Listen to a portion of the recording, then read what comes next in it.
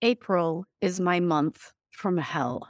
Not only do I have a business to run, but I also have my wedding anniversary, my small one's birthday, my husband's birthday, Easter, and a 2-week spring break in there. And this particular April, my in-laws also celebrated their 50th wedding anniversary and we threw them a party. It was a lot. So things I normally can keep up on, like responding fairly quickly to emails, dropped like a hot potato. Drop it like it's hot, drop it like it's hot, drop it like it's hot. I didn't full on ignore my inbox, but it did take me more than a few hours to respond. Sometimes a few days or even a week, depending on how important I deemed it among all the other things I had to do. Imagine how guilty I felt when I received more than one email from people wondering why I hadn't responded immediately. And I'm talking like next day emails, not a few days or a few weeks. Some people even went so far as to DM me on social media or text me because it had been 24 hours. These are not emails from our clients. They never get ignored. I'm talking about emails where someone asks me for a favor, wants my advice, is pitching Spin Sucks, or has a simple question. The types of things that don't warrant an emergency for me. Don't get me wrong. Do not get me wrong. I love helping people, and it's normally not a big deal. But April, it really did me in, and I couldn't keep up. The bigger issue, of course, is that I've created this scenario for myself, combined with the always-on need to respond culture in which we live. Is it necessary to respond the same day to all emails? Is it necessary to apologize if we don't? Why do we do this to ourselves? On this week's Spin Sucks podcast episode, we'll discuss why someone else's email does not constitute your emergency. If you're a communications pro who works hard, doesn't compromise quality, and gets the job done, welcome home. We'll share our tips, tricks, and stories, and together we will change the face of PR. Spin sucks, but we don't. With the Spin Sucks podcast, here's Jenny Dietrich. Welcome back to the Spin Sucks podcast. I'm Jenny Dietrich. When I started my business, I hired a coach to help me develop into a leader. I'll never forget when I complained to him about how my team was working 16 hours a day and was either quitting or burning out. I exclaimed that it wasn't expected of them, nor did we have the business to support it, but they were still doing it and it was burning them out. My coach asked me how many hours I worked. I admitted it was at least that much. But my excuse was that I was doing 2 jobs, client work and running the business. He knew he wasn't going to stop me from being a workaholic, but he could stop my behavior, which made my team believe they also had to work 16 hours a day. The first thing I had to do was pack up my laptop and leave the office at 5 o'clock every evening. He didn't care if I went home and worked, but I had to make a show of leaving the office. This would give my team permission to do the same. The second thing I had to do was save my emails in my drafts folder and not send them until the next morning. This was before you could schedule emails. It was kind of a pain in the butt for me, but it alleviated their panic when I started showing up for work at 8 o'clock and left at 5 o'clock. Finally, they started to do the same, and the level of stress decreased dramatically. Now, of course, you can schedule emails and Slack messages and time them so they don't all arrive at once. But even better, doing my work that way taught me what to say for in-person conversations or our one-to-ones. Not everything had to be an email or Slack message at the exact moment that I thought of it. Even though I didn't expect my team to respond to me at all hours of the day while I was working, I was creating a culture that unintentionally required it. This is the same culture we live in as a society. Always on, always responsive, and people panic when they haven't heard from you in about 2 seconds. It's not healthy, and it creates an environment where we're not doing our best work because we're constantly pulled in a zillion different directions. In a series of experiments, researchers Lara Gerge and Vanessa Bonds demonstrated what they call email urgency bias. They said, quote, when people receive emails outside of work hours, they think senders expected faster replies than they do. The more recipients believed they needed to respond quickly, the more stress they felt, and the more they tended to struggle with burnout and work-life balance. The stress is mitigated when the sender sets expectations such as, this isn't urgent, get back to me when you can. I often put that in the subject line, not urgent, in all caps. And during the work my coach did with me to learn how to leave the office and not send emails after hours, I learned that clarifying expectations also helped to alleviate stress. There's actual science to back up how this works.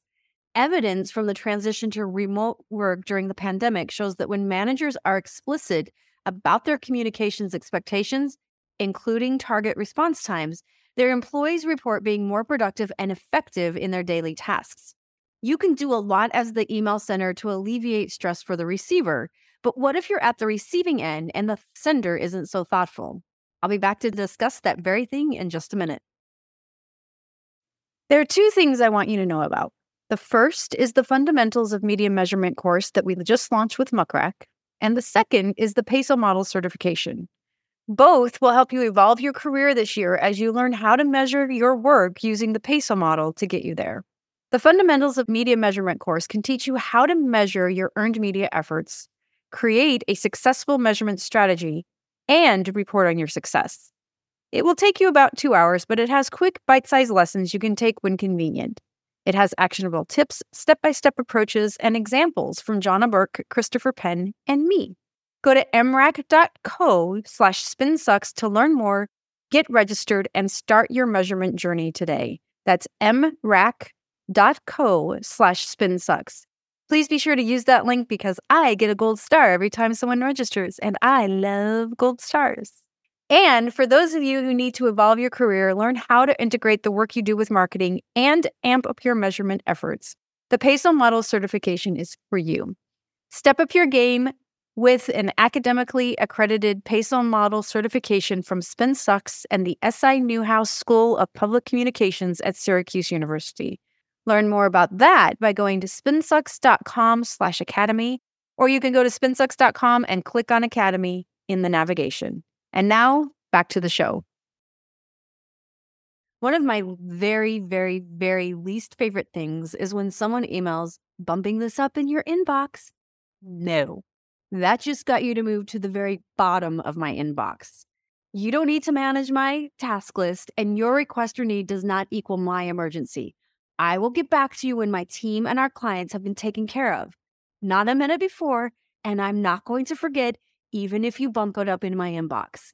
My second least favorite thing is when someone asks for something and doesn't provide a deadline. I've gotten very, very good at responding with, I'd be happy to help. When do you need it back? The very worst thing you can tell me is when you can get to it. If that's the case, I'll be back in 6 months or maybe a year. Who knows? But give me a deadline that's at least 2 weeks out and you'll have it in your inbox on time. I practice this with my team too. This isn't urgent, but if you could work on it for the next couple of weeks, we can get it to the client by X date. On the flip side, there are things that are urgent. This is something we need to get done and over to the client by tomorrow morning. Can you stop what you're working on and do this? And we do some negotiation. Like I went through a negotiation with someone on my team earlier this week. She said, I'm happy to do that, but to do that, I'm going to have to drop this. And I was like, great, we have more time on that. Let's get this one done. And we negotiated the deadlines and moving things around. It can be done. But what's worse is we apologize when it takes us more than a few minutes to respond to someone's email, Slack, or Teams, or text message. As if we're curing cancer, the extra time it took to get back to the person is the difference between life and death. We're not curing cancer. No one's going to die. An article by Adam Grant in the New York Times explores this very phenomenon. He says, quote, rethinking what counts as late is especially important for people who are prone to beating themselves up for being unresponsive, namely women. Women apologize more than men because they tend to have a lower threshold for what qualifies as offensive behavior. This isn't in their heads, he says, it's in the culture around them. We still live in a world that places unfair pressure on women to drop everything for others. When a man takes a week to respond, he must be busy with something important. If a woman takes even a day to reply, it feels as if she's failing to live up to the duty of care. End quote. Yeah. Last weekend, I stumbled across an Inc. article that speaks to this very thing. It talked about how we apologize for the delayed response, even if it's less than 24 hours, but not during the same day, and that we tend to over-explain. For instance, I'm so sorry it's taken me so long to get back to you. We're in the middle of an office move, and it's taking more of my time than I anticipated. No one needs to know that. They don't need the apology either. What the article suggests instead is a 5-word formula. It is this: appreciation plus the no plus well wishes. So appreciation, the no, well wishes. This is how it works. Thank you so much for the invitation. Appreciation. I don't have availability during that time. the no. I know it will be a great event, and I'm cheering for you from the sidelines. The well wishes. Notice no apology, no explanation, just no. It's a bigger cultural issue, of course, but if we each take care to both think about the person who is receiving our email and provide context around when we would like a response, and we practice not apologizing or explaining, but just respond when we have time to respond, we'll be able to make a pretty big societal shift. If you'd like some accountability to your email habits and would like to hang out with a great group of like-minded people, join us in the SpinSucks community. You can find us at spinsucks.com/spin-sucks-community. That's spinsucks.com/spin-sucks-community. It's a community full of crazy smart professionals. It's free, it's fun, it's smart, and you might just learn a thing or two from your peers. I'll see you next week. If you're ready to change the face of PR, make sure you subscribe to the SpinSucks podcast. If you enjoyed this episode, leave us a rating and a review.